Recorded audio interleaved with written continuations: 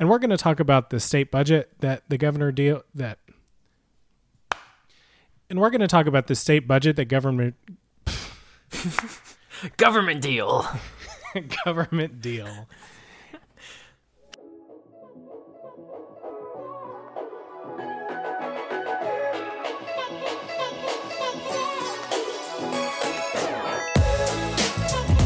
Hello and welcome to Peach Pod, a Georgia politics podcast. My name is Kyle Hayes and I'm your host, and I'm joined as always by my good friend Luke Boggs. Luke, happy Shutdown Monday to you.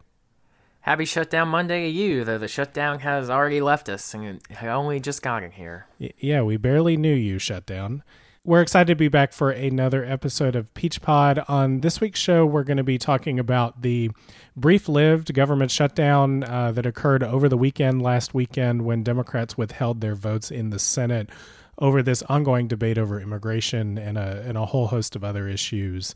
As you may have seen in the news, and as we've been kind of scrambling to keep up with on recording day today, the shutdown ended after basically being only going over the weekend. But we're going to talk about the shutdown that was and where this conversation is now, because this is an issue that is not exactly over. In fact, it's got a new timetable. So we're going to talk about that some too. And then for our second topic this week, I'm going to be joined by Wesley Tharp. He's the research director at the Georgia Budget and Policy Institute. And we're going to talk about the state budget that Governor Deal recommended to the legislature. He put out those recommendations last week during a very slow, snowy week in Atlanta. So we're going to talk about the recommendations that he made and where that puts the budget moving forward through the legislative session. As you probably heard by now, the budget is the one constitutionally required thing that the legislature does. So it's an important thing for us to talk about. But first, we're going to start with our discussion of immigration and the government shutdown. So last Friday, Democrats and a few Republicans withheld the votes needed to pass a continuation of government funding in the Senate, and this forced a government shutdown starting at midnight on Friday. Over the weekend, both sides used the Sunday news shows and Twitter and all of their other media outlets to try to blame the other side for a shutdown, saying it was either the Schumer shutdown or the Trump shutdown, but basically making the claim that neither side really wanted to see the government shut down and that this was all the fault of the other team. And then on Monday, when things were really supposed to get real with the shutdown, negotiations over a short-term spending bill came to a conclusion between Democrats and Republicans in the Senate. Democrats ultimately decided to give the votes that they needed to reopen the government, along with a couple of the Republicans that held out on Friday. And so as of Monday night, the government is back open, but it's open on a relatively short time frame because the ongoing discussion around immigration, which was basically one of the causes of this brief government shutdown, that issue is not solved. It doesn't look like it's close to being solved, but the Senate basically reset the clock for about 3 weeks to try to figure this thing out. So Luke, I'm just going to admit off the top, I'm very confused about where we are, about what's going on with this government shutdown. It basically did a 180 from what I thought it was going to be when thinking about this over the weekend. But what was your reaction to seeing the government shutdown on Friday and then this seemingly pretty quick resolution on Monday? Yeah, I will agree. That was not exactly what I expected to have happen. I thought the shutdown was going to be a lot longer. But the whole time, really, I think we should start at the beginning. That's a great place to start. And with this shutdown, the first thing and the biggest thing you should think about when you think about this shutdown is the fact that the government is currently run by a bunch of people who do not know how to govern. And that is why this happened, and that is the biggest reason why this happened, because all of the things that were disagreed upon are things that theoretically and in public all parties agree on, that both sides agree on, because there's been many times that Donald Trump, Mitch McConnell, and Paul Ryan has said that we need to do something about the Dreamers. And so on that issue, which is the biggest reason why the Democrats opposed the funding bill, apparently everyone's in agreement in what their public statement has been, is that we have to handle this issue. But despite Donald Trump several months ago saying that he was not going to renew DACA, they have done absolutely nothing to solve the problem. So that's thing one. Thing two is that if they were running the government in the way that they should be running the government, we would have a budget instead of these continuing resolutions that constantly are being brought up and being funded on a, monthly, sometimes a weekly basis. And that's just not really a way to govern. And so this whole thing comes from the fact that they're not able to govern. And that's the biggest thing that I think about in this. And partially that's because at the end of the day, Republicans know how to be intransigent. They know how to not let things happen. They're not very great at making things happen while governing on the federal level. And Democrats kind of have the exact opposite mentality, that they want everything to work. They want everything to go smoothly. They want the government to be efficient and be predictable. And so it was hard for Democrats at any point to get any leverage at all. But I think, and we're going to get into this, that people are not giving them enough credit yet about the position they're in, because many of the people that I've talked to or just seeing on social media feel like the Democrats gave up everything, and I don't think that's true. Well, let's start with the biggest piece of this, which is the immigration debate that's going on.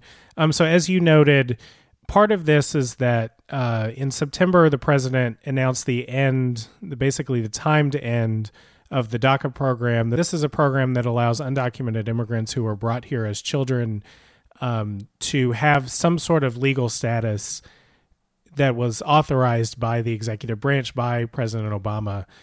He did this back in 2012, but he did it in response to a failed negotiation over immigration, which has basically been the status of immigration policy since the mid-2000s. They haven't really come up with some sort of comprehensive solution to addressing the people that are here without documentation and dealing with making our immigration system more efficient for people who want to come here but aren't here already. But when President Obama announced his patch on the DACA program, he basically said that this is nothing more than a patch, and what we really want to see is comprehensive immigration reform from Congress. That issue languished through the rest of his administration. And then, as you know, Republicans were elected to have unified control of government after 2016. And President Trump decided to roll back President Obama's patch without a predetermined legislative solution, and basically gave the Senate 6 months, or gave the Congress 6 months to figure it out. We've now gotten to the beginning of the year here in January, and they haven't come up with something to this point, and they only have until March 6th until the full rollback begins. And so this is sort of the pressure point that Democrats are wanting to force their issue on. And so this was sort of the stated reason that, or the implied reason that Democrats withheld their votes on Friday and shut the government down over the weekend. I was curious to get the insights of somebody who is a dreamer and somebody who is also an advocate on this issue. So here is Raymond Partolin. My name is Raymond Partolin. I am now 24 years old, and I live in Atlanta, Georgia, and I'm a DACA recipient. I moved to the United States when I was 1 from the Philippines, and I became undocumented when I was 10 after my family's applications for a green card were denied by Immigration and Naturalization Services.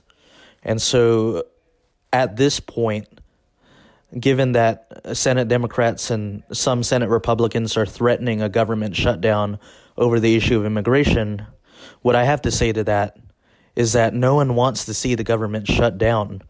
But if that's what it's going to take for Congress to act on an issue that affects so many hundreds of thousands of people across the country, and 24,000 of whom live here in our state of Georgia, I think that's what it's going to have to be. Every single day after March 5th, when the DACA program sunsets, over 1,400 DACA recipients will lose their status. They will lose their protection and their safety and their security from deportation that they've enjoyed since 2012 when the DACA program first came into being. They'll lose their ability to work legally, and they'll lose their ability to drive legally in most states. And so Congress must act now to find some kind of reasonable solution to this issue. We need a pathway to citizenship for DACA recipients who have lived here in the United States the majority of their lives and who know no other home. And if it's going to take a government shutdown for Congress to come together and negotiate on this, then I think that that's what it's going to have to be. All right. So, Luke, do you agree that if a shutdown was necessary to come up with a legislative solution on DACA, do you think that that's what Democrats should have forced in this instance? I mean, I do, because the thing is, I've had some friends who, are federal employees that have, complained about having their jobs temporarily halted, and they, didn't know when they were going to have to go back to work and all that stuff. And, that's massively inconvenient. And, people have student loans to pay and credit cards to pay and all that kind of stuff. However, in comparison to 800,000 people who do not know if they're going to be able to live in the country that they are only cognizant of and have to go back to a country that they left when they were a toddler and try to build a life there because of the fact that there's a lack of presidential leadership on a very critical issue, I think that's necessary because, to rewind to the previous presidency, President Obama wanted to do something different than President Bill Clinton did on healthcare. Healthcare during the Clinton administration was very, very top down. The the presidency, the executive branch came up with the idea, and then they pushed it in Congress. Obama kind of did that, but more of what he did was let Congress work out the details. But he very strongly pushed about what his priorities were, things that he would and would not accept, and he kept the ball rolling in a way that was critical to that effort being successful. What we see here in Trump is this very strange thing where he's going back to trying to perform in the way that the forgotten presidencies of post-Abraham Lincoln did, where they're just yeah, Congress does everything, I'm just here and I do stuff. And I'm around, I'm a figurehead. And that's basically what it seems like Trump wanted to do without that one really, really critical step of saying what he actually wants out of an immigration deal, and his position is constantly changing. And so Congress had not done a very good job of working on this issue at all. Like we discussed already, this had been going on for a while. Trump said he was not going to renew DACA for, what was it, 6 months ago, something like that. So yeah, early September. Right. So it's been a while. So they finally came up with a solution that was bipartisan, that Lindsey Graham and Dick Durbin agreed on, that would have passed the Senate, probably would have passed the House.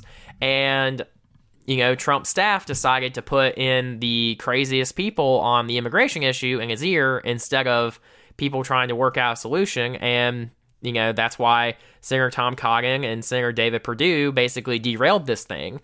And so at this point, I don't see another option but to force their hands on the immigration issue because, one, the timeline is nigh. The end is nigh of the period where DACA recipients are safe in this country, and they were very clearly not going to handle it otherwise. And as I think we'll probably get into, I think they've made significant progress on that because people, do need to realize that there are some Republicans like Lindsey Graham, a couple others that really, really care about this issue. And while they do not 100% agree with the way that Democrats do, they are pushing for a lot of the same things that we want.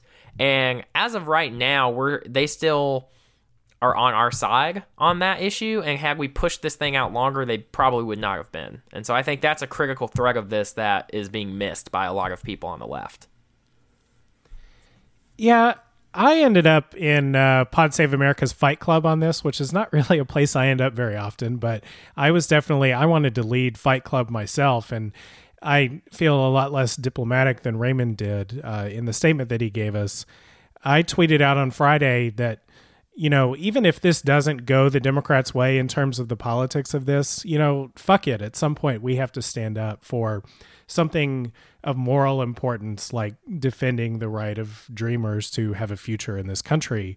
And the reason that I have become so frustrated with this issue to the point of embracing the idea of a shutdown over this issue was that we have tried for years to deal with comprehensive immigration reform. It failed in the Bush administration. It failed in the Obama administration.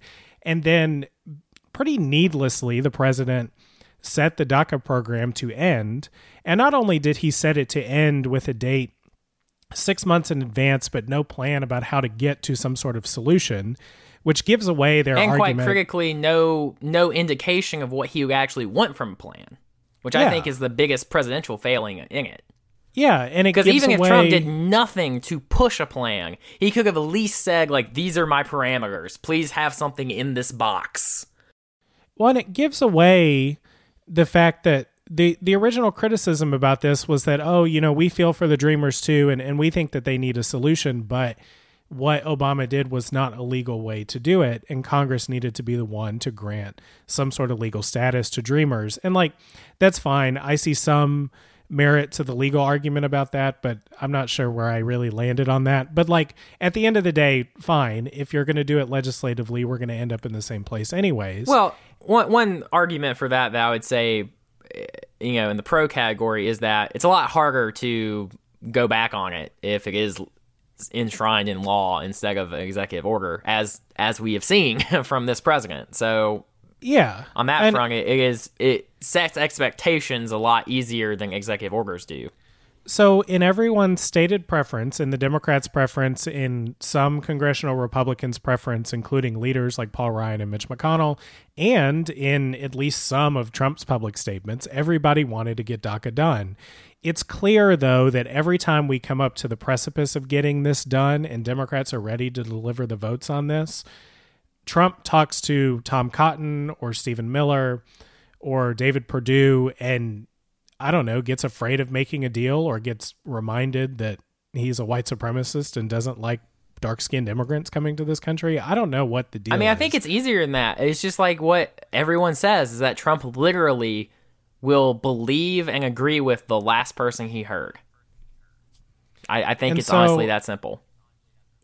The reason that I'm sitting here in the fuck it, let's shut it down position is because we've been through this over and over and over again. And it's not even true that there are no DACA recipients affected right now. If you were going to age into the program in this 6-month time window that the president set to wind the program down, or if you didn't get your reapplication paperwork in time, or you were just outside of the 6-month window, your DACA protections are going to run out in like mid-March or later, then there is no legal protection for you right now or going forward after your DACA expires. And when it expires, you lose your work permit and you become, significantly more at risk of deportation. And so not only have we kicked the can down the road on a comprehensive solution, we've also kicked the can down the road on just figuring out this one narrow issue. And if Democrats didn't put their foot down and say, we're not going to fund a government that doesn't fund health insurance for children and doesn't protect the 700,000 dreamers in this country, then it's not a government worth funding. And so that's where I thought Democrats were on Friday. And then now on Monday, some people have said caved. I think you're a little bit softer on their decision on this, Luke, but now apparently we've ended up that wasn't actually the commitment, saying that this government shouldn't be funded. Right. So how do you think we got from here to there between Friday and Monday? And was this the right decision by Democrats to open up the government again today? Right. Well, this is one of those times I have to point out, everything will look amazing in retrospect, either way it goes down. So on that front, I don't want to be in the prediction business, but I want to, let's assume no one's lying. And this is how I think it's going to play out. One thing we need to note at the forefront of this is that yourself and a lot of the people who are the angriest at Chuck Schumer right now are the same people who would lambaste and really, really go hard on Ted Cruz every time he shut down the government in the past couple of years for reasons that were way less noble than this. But I think acknowledging that if you say that shutting down the government over a political issue is a bad thing, then it needs to always be a bad thing and not be only a bad thing when you disagree with the reasoning. That's one thing. I'm kind of agnostic on that question. It's just something I think needs to be stated. So the deal that has been made is one that is not a promise to Chuck Schumer only. It is also a promise to Lindsey Graham. And so, if things do not go down this way, that means that Mitch McConnell has lied to Lindsey Graham's face, who is a member of his caucus and one with a lot of influence. And so, I'm just sort of doubtful that Mitch McConnell thinks his position is so strong that he's going to do that. So that's my starting point in this whole conversation. So the deal that the Democrats and Lindsey Graham and a couple other Republicans have gotten are that before February 9th, when the government is set to shut down again because of the CR situation, that they will have a comprehensive immigration reform solution of some kind on the floor of the Senate and voted on. If that does not happen by that February 9th date, then sometime around there, they will have DACA up or down. And that is the deal that Mitch McConnell and the Republican leadership made in the Senate. So there's nothing legally binding that will make them do that. However, what that does is tell me and assures me is that if they break that promise on February 9th, the government will shut down again. So in my position, my idea is that we still have the ability to hold their feet to the fire, but we do it under the circumstances where we have a better set of cards. Because we had decent cards, and we could have kept the government shut down, but I think things would have started turning against us quite quickly. And I don't mean in the horrible pundit, who's winning, who's losing way. I mean just in raw votes, there would have been more Republicans that would have not wanted the shutdown to continue. And that could have led to the end of the filibuster. It could have led to a lot of other things. We have kept it so that we have some very influential Republicans who still agree with us and our position. And so I think we did not get the sexy win of we got DACA right now, but we might get it in like 2 weeks. That's how I look at it. And we still have the ability to hold their feet to the fire, shut the government down again if they don't keep their word. So that's where I'm coming from on this. So here's my problem with that, because I'm not typically in Fight Club. I don't actually like using the government shutdown as a leveraging mechanism, as a negotiation tool for the minority party. I don't think that we should be governing this way. But if you come to a situation where all the parties involved say they want to do something, and then one of the parties, the Republicans, say, well, we want to do it, but we keep dragging our feet and we keep doing other things and saying that this stuff is important, but we'll get to it later. And then you've put in a policy that doesn't actually protect people up until the deadline that you've stated, this early March deadline to renew the DACA program, then there needs to be something to like force engagement on that issue. But what I came away from the weekend and away from today thinking is that this shutdown was never really about getting DACA done. It was about a host of other issues, many of which were procedural, and that Democrats wanted to maybe, I guess, fire a warning shot across the bow to say, hey, if you don't take us seriously, we will threaten to shut the government down. But they were out there this weekend not only talking about DACA, but talking about funding for community health centers, talking about continuing to fund things on a short-term CR basis, which Democrats don't like, and almost everybody involved says is bad for the military and bad for its ability to plan. I mean, it's bad for everything. It's bad for the whole government. But I mean, I kind of still disagree with you on this, though, because I think you can do both at the same time. Like we can walk and chew gum at the same time with this. But if you're gonna, so like Democrats held out their votes and forced a government shutdown over minor procedural issues. But no, that's not fair though, because Republicans also voted against this. There were several Republicans that voted for the shutdown, including Lindsey Graham, Mike Lee, a couple other Republicans were with us on this. And so that's my whole point, is that on the funding issues, we're never going to get an agreement on them with that. You know, CHIP is the one exception to that, where the Republican position's basically our position, and if that a clean CHIP bill went up or down in either chamber, it basically passed unanimously. You know, like it would go through quite easily. But on the DACA thing, like that's going to be a hard fight, because even if you pass it in the Senate, you have to pass it in the House. And so we don't have that leverage in the House that we have in the Senate. And so if Lindsey Graham and the Republicans can come up with maybe an up or down DACA vote or something similar to it that protects that population that can then pass the House, that's the best way to ensure this happens. I know, again, it's not as sexy as keeping the government shut down until we get DACA passed, but it's just not as realistic because we do not have the votes. There are 49 Democrats. That is not a majority. Well, I think this is something that needed to have been communicated somehow, because I think a lot of immigration activists and a lot of folks went into this weekend thinking that Senate Democrats were taking their stand for this program. And then I think they left this weekend thinking that, no, they don't care about this program any more than they care about any of the other issues on the agenda right now. I mean, while that's true in this moment, if 2 weeks from now we have an immigration solution, will people still feel that way? I don't think they would, or I hope they wouldn't, because if they're paying attention, then they would realize that this was part of a strategy.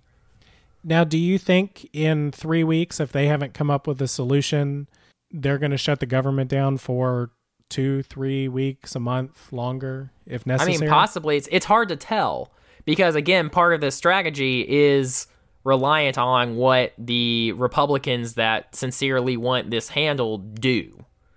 And this, to me, the reason why I think this is a good strategy is because the government can be shut down again in 9 weeks if they, don't play it straight with us. And at the moment, we still have allies on the Republican side that want to see this happen. And I think that's a stronger position than trying to make the whole party behave like Ted Cruz. That's where I'm coming with this. I think this is a lot different than Ted Cruz. I think the difference here versus the shutdown over Obamacare in 2013 is that all parties at the table are, at least on paper, in agreement that we all want to get to the same place on a solution.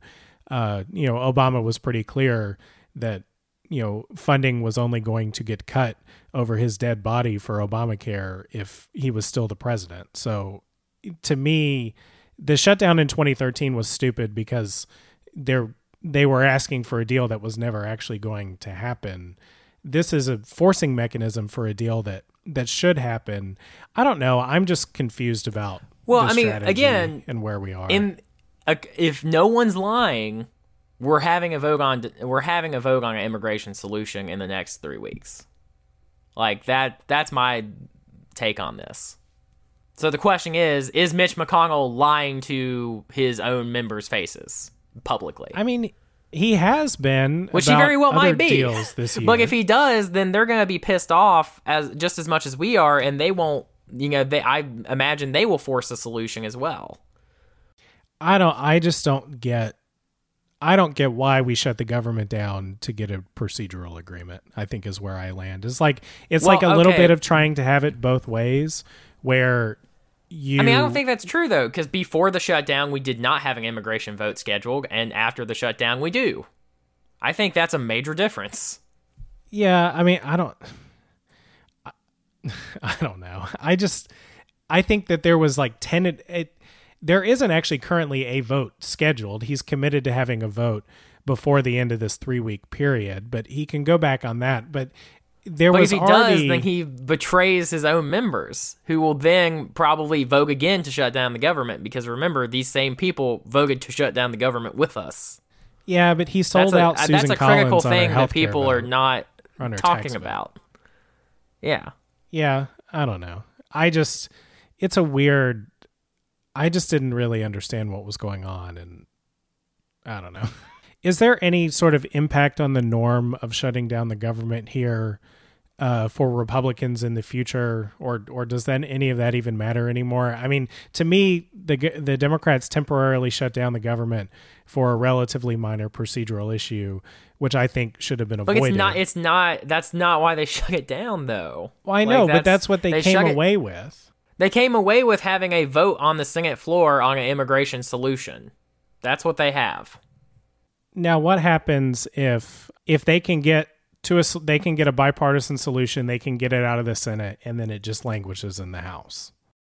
I don't think it would. And I think if they bring it, because at that point, then the pressure is going to be on Paul Ryan to do something, and so I think he's going to have to bring it up. Now, what if he responds by passing a conservative bill that Democrats can't support on the Senate side, but getting enough Republican votes to get it out of the House and putting that bill on the table for the Senate and saying, hey, this has kind of been Paul Ryan's stance through a lot of this stuff, is because he doesn't have the 60 vote threshold on the House side. They actually passed extended funding for the Children's Health Insurance Program, but they tied it to some cuts in other healthcare funding that wasn't acceptable to Democrats. They also have that position on their healthcare vote, saying that the House voted to repeal and replace Obamacare, and it's the Senate that left it. I mean, I think that that's the thing that I'm seeing a disconnect here on, is the strategy from Senate Democrats only forces a vote in the Senate, and probably something will get out of the Senate, but there is no guarantee that the Senate and the House can come up with something that they can both agree to. And so at the end of this 3 weeks, do the Democrats really put their foot down and say, they will not fund the government anymore if the Senate and the House cannot together put an immigration bill on the president's desk? I mean, I think they do. And I think the important thing is, and this is, maybe I'm like, my head is in like a haze of a bygone era where like it matters that things are bipartisan, but we are currently in the minority, which means we do not have enough votes that if every Democrat agrees on something, to pass something. And so under that scenario, we have to make some friends with the Republicans. Like, we have to have several of them that agree with us to pass something. And so if we do it this way, where we have a couple Republicans who very strongly agree with our position, then I imagine that will put a lot more pressure on the other Republicans to do something about it, especially because as far as like the heart of this policy issue, like most Americans agree that like the DACA recipients should be allowed to stay and there should be a solution. And so we have the moral high ground in saying that, like, look, we are willing to shut down the government over this. You gave us a reasonable offer to handle this issue. We trusted you and gave you a chance to handle this issue, and you failed to do it. And so I feel like that's a much stronger negotiating position than us just saying no, no, no, no, no. So I think the thing that's kind of highlighted here, both in the divide between me and you and what we've seen on Twitter and in the media today as this deal was accepted by Democrats, was immigration activists and sort of the left flank of the party. Their activists are pretty upset with Chuck Schumer and his agreement on this deal. I think some of that is driven by some of the confusion that I share with them, and that I'm not entirely sure what this whole thing was for. But moderates, particularly Senate Democrats, running in states that Trump won in 2018. These are folks like Claire McCaskill, Joe Manchin, Heidi Heitkamp. These folks represent kind of the moderate wing of the party, wanting to govern, not wanting to flail around in a government shutdown. They clearly have, I think, a different set of goals and priorities than immigration activists and left-wing activists in the party. And I think one of the things that's possible here is if Schumer and the Democrats cannot get a deal to legalize, at minimum legalize the recipients on the DACA program, but probably a larger deal on finding some sort of pathway to citizenship for all of the kids in the Dreamer category. If that isn't part of the outcome that comes along with this, there's a real potential to see a more significant split between these two wings of the party. What do you think about the possibility of that? And are immigration activists and people on the left, and maybe even me too, being too unfair to moderates and Democrats in the Senate on this? So let me be clear about one thing very quickly. And this is a very large asterisk on everything else I've said. If they don't come up with a deal, Mitch McConnell's lying, or the House doesn't, the Senate passes a great deal, but then the House doesn't vote on it, and then the Democrats just like roll over, I will be very pissed off and I will lose a lot of faith. And I would find that to be unacceptable. And I think at that point, then they should use whatever tools they can to hold the line, keep the government shut down, whatever they have to do. So on that front, I would be in firm agreement with the immigration activists and the more progressive wing of the Democratic Party It's just I also have watched a lot of Georgia legislative sessions and a lot of Senate sessions and read a lot of history. A lot of big deals get made this way. They're weird and procedural, and you feel like, you're fighting yard by yard. But, this is basically a war of attrition between these two sides, and it's not going to be, the 90-yard touchdown. This is going to be the, Georgia running game where we're getting like 3 yards, and occasionally we get 5, and that's how we get first downs. That's kind of where we are with this. And so that's the way I view it, and that's the way I view getting big legislation done, is that it doesn't, it's very rare that you can force the issue this way. And one way to, remind yourselves of that is something that came up earlier, which is in 2013 when the Republicans shut down the government, they lost terribly. They did not do well. They actually worsened their position compared to where they started. So you got to be aware of that. And I think this gives us a better hand to play with. And so on that front, I hope that the progressives in the Senate who are pissed off, who voted against this deal to reopen the government, I hope they still are trying to be productive in the framework that Chuck Schumer has built with, some of our allies on this issue on the Republican side, and also hold Schumer's feet to the fire if it doesn't work out. And I don't think that's impossible to do. And I don't think we'll have a weaker position if we have to, if we end up forcing the issue 3 weeks from now and we shut down the government again. I think we're in a stronger position because we tried to do it the, responsible way, and they were unwilling to do it, and they failed. Now, is there a possibility for kind of a negative feedback loop on this? I think part of what has put the Republican Party in such an extreme position is they've used increasingly escalating tactics legislatively to try to get their way. And at times when they haven't, their activists get upset and they want to primary all of their sitting members and put in people who are more extreme, more committed, more willing to use extreme tactics. And so it feels like this sort of spiral downwards in terms of the norms that Republicans are willing to uphold. And it's part of why we are where we are. Is that problem equally evident for the Democrats, or in holding Chuck Schumer accountable for what potentially could be a failed deal here, do you see them doing that in a way that strengthens the Democratic Party across all of these different positions they're trying to keep within the tent? I think it's too early to tell, but I think that's a very important question to watch going forward.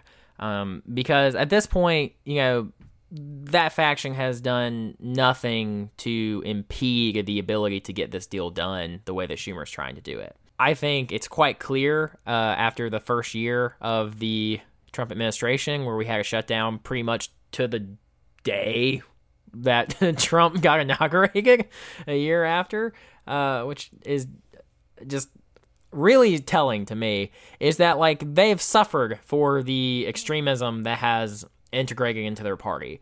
And I don't think we have yet. I think it's made this party stronger, because I don't think the Democratic Party of, 2010 would have done something like this. And so I think on that front, it's a good thing. Because again, let me be 100% clear. I 100% supported shutting down the government over this. I was to the left of you last week when we talked about this. And it's just that I have a little bit of faith in legislative skullduggery, because I just know that it can work.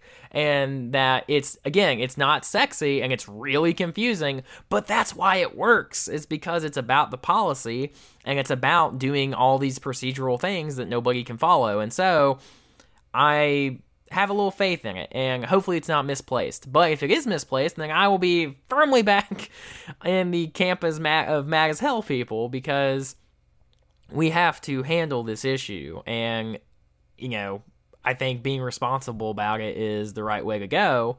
But if they fail to uphold their end of the bargain, then if we just roll over for that, then there should be a lot of condemnation on the left about it, because these are people's lives that are being basically ignored. Yeah, that's true.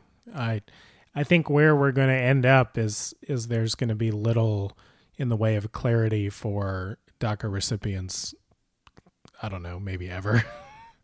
at least anytime in the near future, especially as that March deadline comes up. Things have been unclear for far too long. And so I understand that Democrats don't have a ton of leverage here. They certainly can't set the legislative agenda on this stuff. But I don't know. I hope that they can lay it clear in the midterms. However this turns out, I hope they can lay it clear as to what party stood with who and what the path forward is going to be.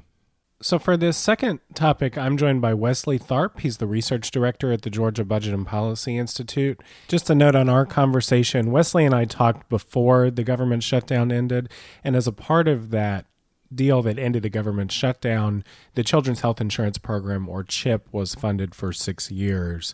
So Wesley and I referenced the potential pitfalls for Georgia's budget if the CHIP program did not get reauthorized by Congress.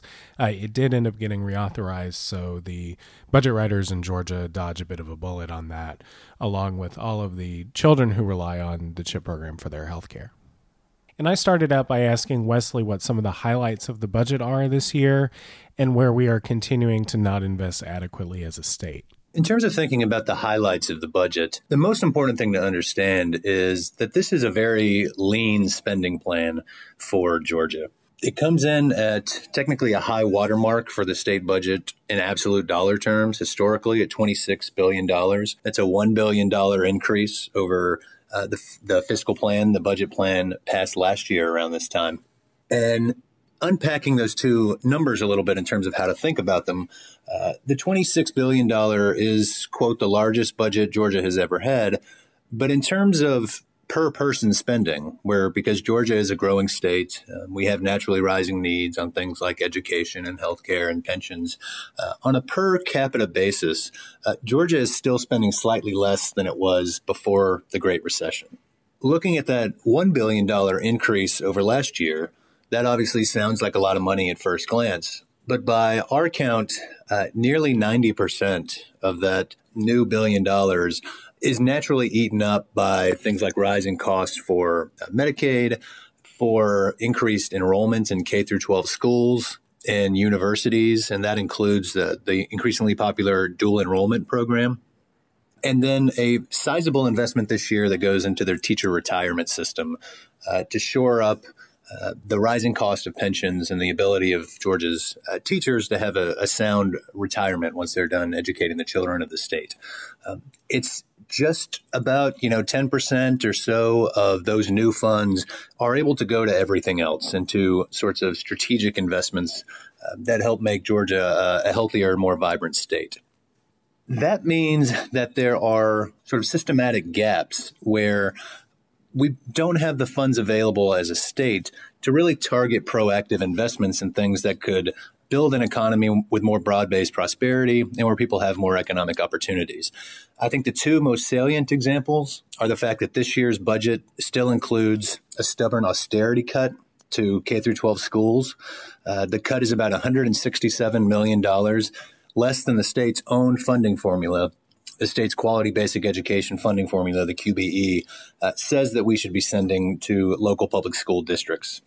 The second key example is that the budget does not include funds or a plan to expand Medicaid under the federal health care law.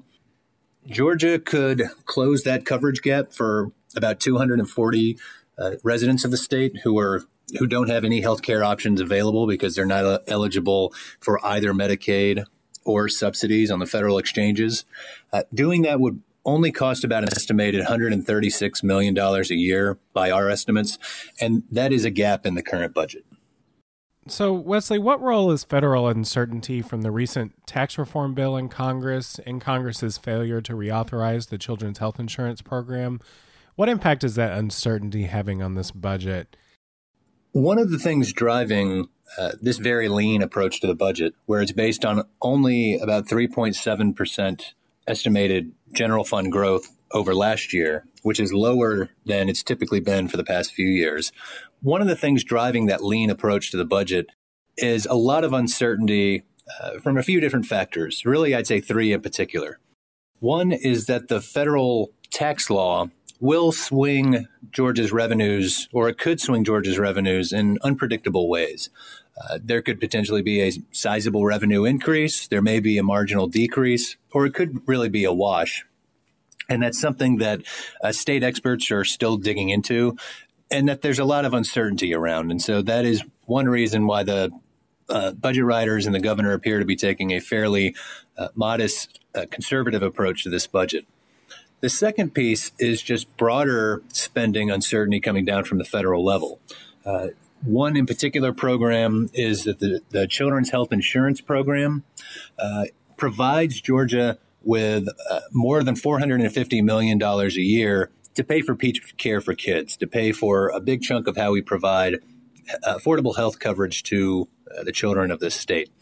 That program is supposed to be reauthorized, or it was supposed to be reauthorized in the past few months, and Congress has yet to reauthorize those funds. If they don't act soon, that could leave a sizable hole in the budget that Georgia taxpayers and budget writers would potentially have to backfill.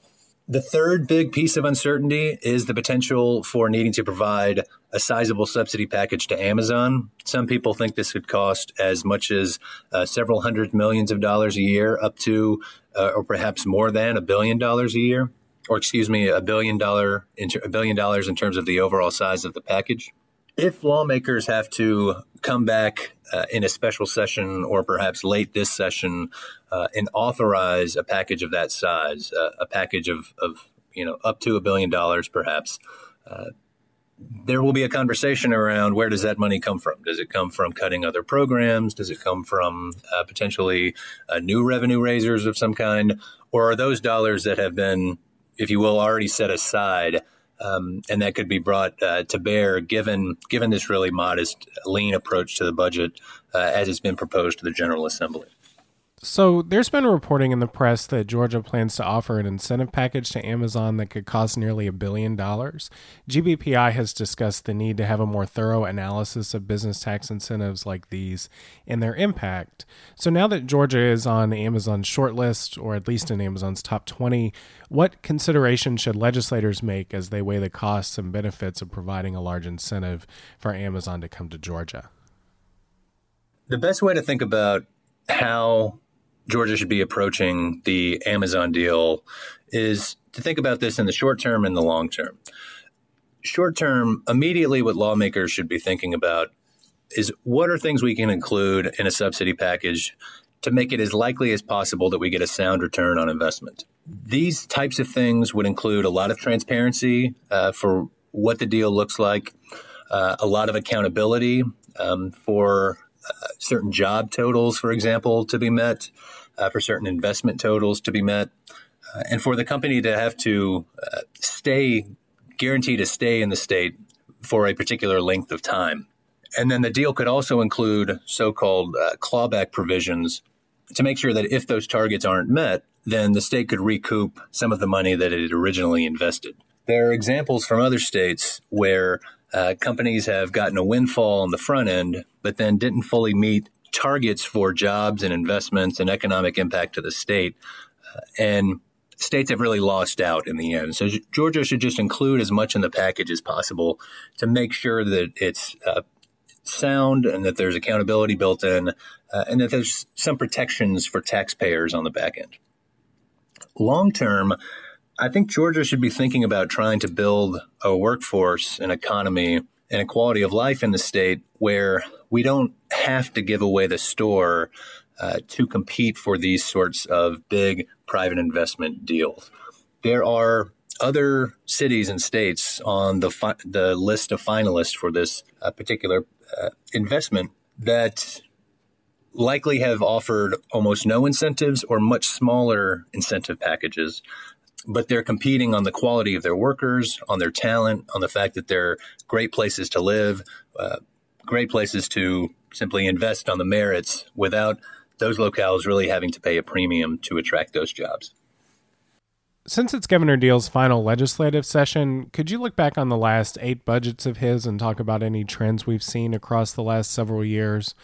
Are there places where we've made progress or places where we've continued to underinvest?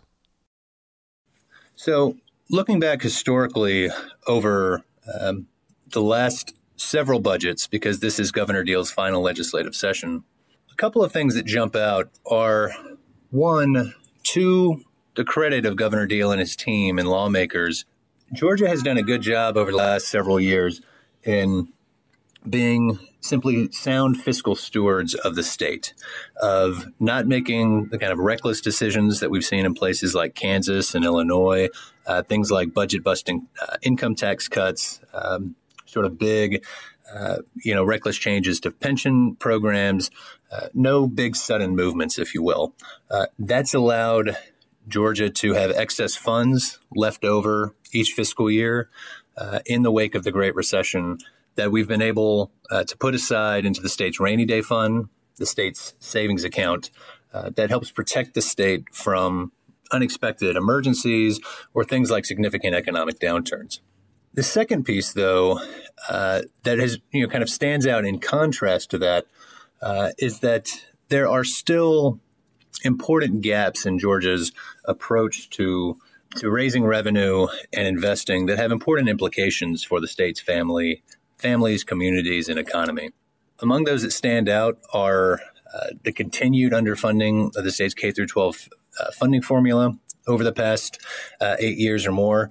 That actually dates all the way back to 2003 is when the state began underfunding the K-12 formula. That means that there are fewer dollars available for local districts to invest in what works, things like lower class sizes, great principals, sufficient art and music and enrichment activities for kids. And so the lack of that investment means that we're going to have a weaker workforce in the future and be less attractive for companies that need really high quality talent like Amazon. The second piece that stands out on the kind of budget gaps piece of this is the state's really stubborn refusal to expand the Medicaid program under the Affordable Care Act. This is something at this point that all but 18 states have done. And from a financial standpoint and an economic return on investment standpoint, it's really kind of a no-brainer at this point. It's common sense that the ability to draw down $9 from the federal government for every $1 that the state puts in, and to have tax dollars that Georgians are already contributing to Washington be sent back to us to pay for health care. It's really, just common sense that would be a sound decision for the state. It would help shore up our rural healthcare system, help as many as 500,000 Georgians, workers and entrepreneurs, be able to see the doctor, and that's could really just be a booster shot for local communities and for our economy. And is there anything else you'd like to add about this budget or other things that GBPI is tracking this session? One important additional issue to think about for this legislative session is whether there's a renewed effort to pass some sort of comprehensive tax reform. This is a matter that got pretty close to the finish line last year. The specific bill at the time was House Bill 329, and it combined a number of factors, perhaps most memorably the potential of moving Georgia to a flat tax that would have been a lower top income tax rate paired with moving to a flat rate. And that bill also included a non-refundable earned income tax credit, or what we call a Georgia work credit. There's some possibility that a renewed effort to look at how Georgia raises revenues, potentially cutting income tax rates, and doing other things like investing in families with a Georgia work credit could return to being on the table. And so we're going to be keeping a close watch on that to make sure that anything that's done is good for Georgia families, good for communities, and good for the economy, and as well as good for Georgia's budget and its ability to meet its needs long term. All right. Well, thanks again, Wesley, for joining us earlier this week. All right, so with that, I think we're going to wrap up the show for the week. Luke, thank you for keeping my spinning, confused head on track this episode. I hope it's on track. I guess the listeners can decide. I just hope I'm on track, because if not, I'm going to have to eat my hat and have a whole episode of unhinged ranting about how mad I am at the Senate Democrats for letting us down. So hopefully this strategy pays off. Well, we can, if it doesn't pay off, we can flip roles, and I will carefully, methodically explain the legislative shenanigans that went on to get us to this point when we're in the midst of a weeks-long government shutdown in the spring. Because you are a very stable genius. I'm working on that. But with that, I think we're going to leave that there. So we will talk to y'all next week. Bye, guys.